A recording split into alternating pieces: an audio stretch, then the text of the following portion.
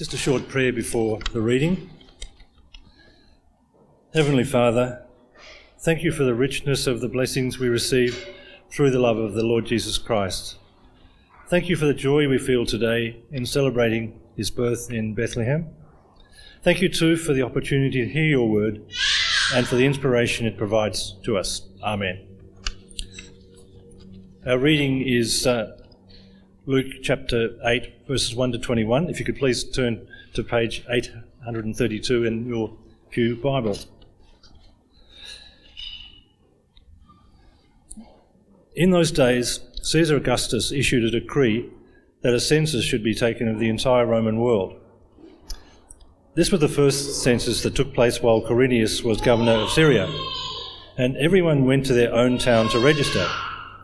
So Joseph also went up from the town of Nazareth in Galilee to Judea, to Bethlehem in the town of David, because he belonged to the house and line of David. He went there to register with Mary, who was pledged to be married to him and was expecting a child.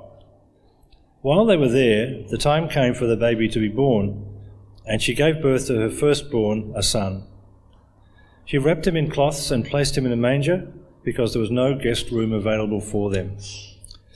And there were shepherds living out in the fields nearby, keeping watch over their flocks at night. An angel of the Lord appeared to them, and the glory of the Lord shone round about them, and they were terrified. But the angel said to them, "Do not be afraid. I bring you good news that will cause great joy for all the people. Today in the town of David, a Saviour has been born to you. He is the Messiah, the Lord. This will be a sign to you. You will find a baby wrapped in cloths and lying in a manger." Suddenly a great company of the heavenly host appeared with the angel, praising God and saying, "Glory to God in the highest heaven, and on earth peace to those on whom his favour rests." When the angels had left them and gone into heaven, the shepherds said to one another, "Let's go to Bethlehem and see this thing that has happened, which the Lord has told us about." So they hurried off and found Mary and Joseph and the baby who was lying in the manger. When they had seen him, they spread the word concerning what had been told them about this child, and all who heard it were amazed at what the shepherds said to them. But Mary treasured up all these things and pondered them in her heart. The shepherds returned, glorifying and praising God for all the things they had heard and seen, which were just as they had been told. On the 8th day, when it was time to circumcise the child, he was named Jesus, the name the angel had given him before he was conceived. This is the word of the Lord. Thank you for that, and please keep your Bibles open. Well, in case we haven't met, my name is David. I'm the minister here, and it's great to celebrate Christmas with you this morning. And as we begin, I want to go back about 8 years ago. I'm not sure whether you remember this. It was a worldwide event. Everyone was listening out, waiting for the great news in 2014. In fact, on the 22nd of July, London Eye started flashing in the colours of red, white and blue. The Niagara Falls was lit up blue, and the BT Tower in London, it illuminated with the words. Do you know what the words were? "It's a boy." It's a boy. And as you would expect, there was great celebration. Church bells rang, Union Jacks were raised, gun salutes thundered from the Tower of London. Thousands have been waiting outside of Buckingham Palace. Despite the soaring temperature, despite the crowds, they waited for the news. And at 4:24 p.m., Prince George of Cambridge was born. What a fitting welcome for a prince, the future King of England. And it's a great reason to celebrate, isn't it? For any baby that is born, let alone the future King of Australia. It's good news that brings great joy. And in a similar way, when Jesus was born, some 2,000 years ago, it was good news too. Even though there wasn't a big celebration, no synagogue bells rang, no flags were raised, no guns were fired, yet it was a remarkable day, a day that we continue to celebrate even today. In fact, back then, it was such a non-event though, a non-event that hardly anyone knew about it.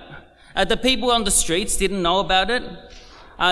Most people weren't even waiting or expecting for the birth of this king. The who's who of Jerusalem didn't know about it. Even King Herod didn't know about it. But in the middle of the night, something remarkable happens. So David Ashton just read the Christmas story to us, and we're going to just focus on a couple of the verses, verse 10 and 11. A particular event in this story where the angels appear to some shepherds. And so in the region of Bethlehem, just a few kilometers out of Jerusalem, some shepherds were out in the fields, tending their flock, keeping watch over their sheep, minding their own business, when suddenly an angel appears before them.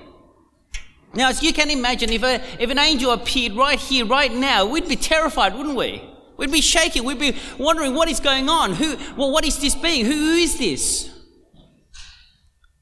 And so these shepherds on the field, minding their own business, would have been terrified. In the middle of the night, some bright light possibly, an angel appears. And so immediately the angel knows that these shepherds are fearful, are terrified. And so immediately the angel says to them in Luke chapter 2, verse 10, don't be afraid. That's what you'd want to hear, wouldn't you? If some being appears miraculously, the first words they say to you are soothing words, are comforting words. Don't be afraid.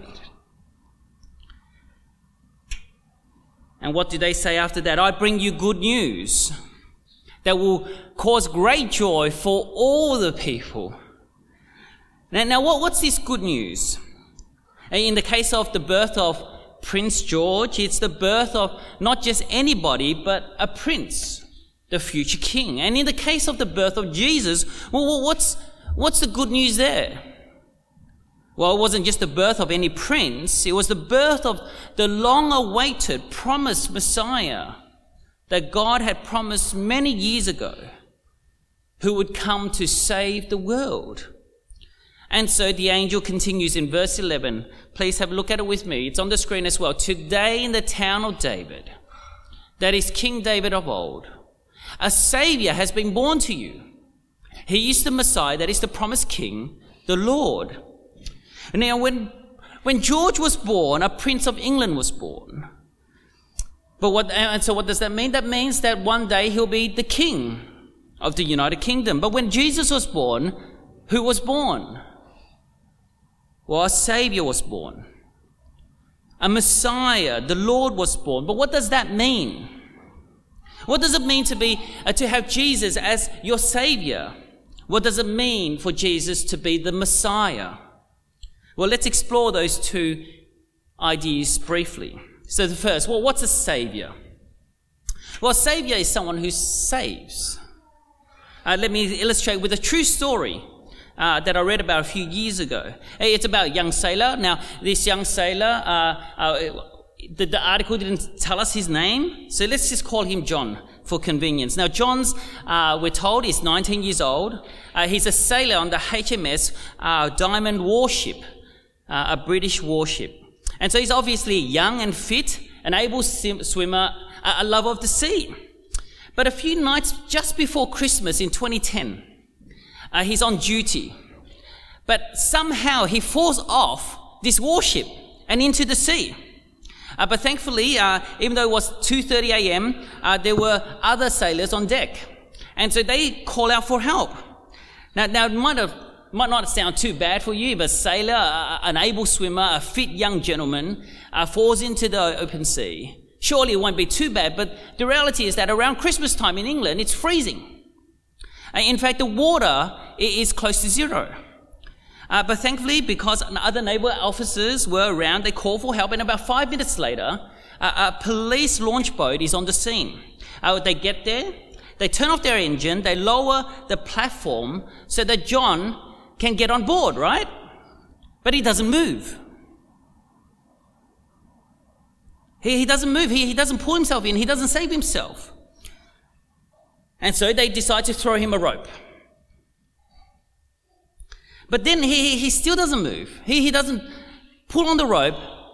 He doesn't save himself. No response. Nothing happens. And so what's going on? Well, the police commander said this: John had no strength and hypothermia was not far off, so he was unable to assist himself at all. You see, John didn't grab the platform to pull himself in. John didn't grab the rope to save himself, not because he didn't want to, but because he was unable to. And so what did the rescuers do? Well, one of the police officers, he takes off his life jacket. He jumps into the freezing water. He goes to John and pulls him in. He saves John. He saves his life. This police officer is a savior. John was in need of a savior. Now, in a similar way, the Bible tells us that we're all like John. We all need saving. Not because we're in freezing ice water, not because we might be drowning in the Atlantic Ocean. We all need saving from something far more serious, and that is from sin and death. You see, as much as we hate to admit it, we don't live the life God created us to live. We don't love Him with our whole heart, soul, mind, and strength. We don't love each other as ourselves. And as much as we hate thinking about death, the wages of our sin is death. But that's why we need saving. We need someone to save us from death and sin. And Jesus is the only person who can do that. That's why Jesus came on the very first Christmas. That's why we celebrate Christmas, because Jesus came into this world to save you and me from sin and death. And He did that by living the life we can't and dying the death we deserve. He lived the good and perfect life of obedience to God and died the innocent death in our place. You see, all our lives we've given, as it were, the captain the finger. We've told him that we don't want to live his way, we want to live our way. We don't want to obey his rules, we want to make the rules. And so we've abandoned ship. We're floating in the freezing water, as it were, unable to move, unable to save ourselves, unable to pull ourselves in. And so we all need a saviour. A saviour like the police officer who would risk his own life, jump into the freezing water to pull us in. Now, the police officer could have died. He could have jumped into the freezing water, and with the shock of the freezing water, he could have drowned and died along with John. But when Jesus jumped into the sea, as it were, into this world of sin and death, Jesus didn't just risk his life, he gave his life. He jumped into this world knowing that he will die, but he jumped in anyway. And he did that because he wants to save you and me. He did that because he loves us, and he wants to save us from death and sin. And so my question for you this morning is, will you let Jesus save you? Is Jesus your Saviour? And if you're still unsure and you have questions, then let me encourage you to ask those questions, particularly those who invited you to church this morning. Or you could keep coming back to church, ask me about it, or one of the leaders that you've seen up on the stage. Because having Jesus as your Saviour is the most important decision you'll ever make in your life. To be saved from sin and death. To have eternal life with God forever. But maybe you've been coming to church week on, week out. Maybe you have already made that decision to have Jesus as your Saviour. And if that's the case, then praise God. That's wonderful.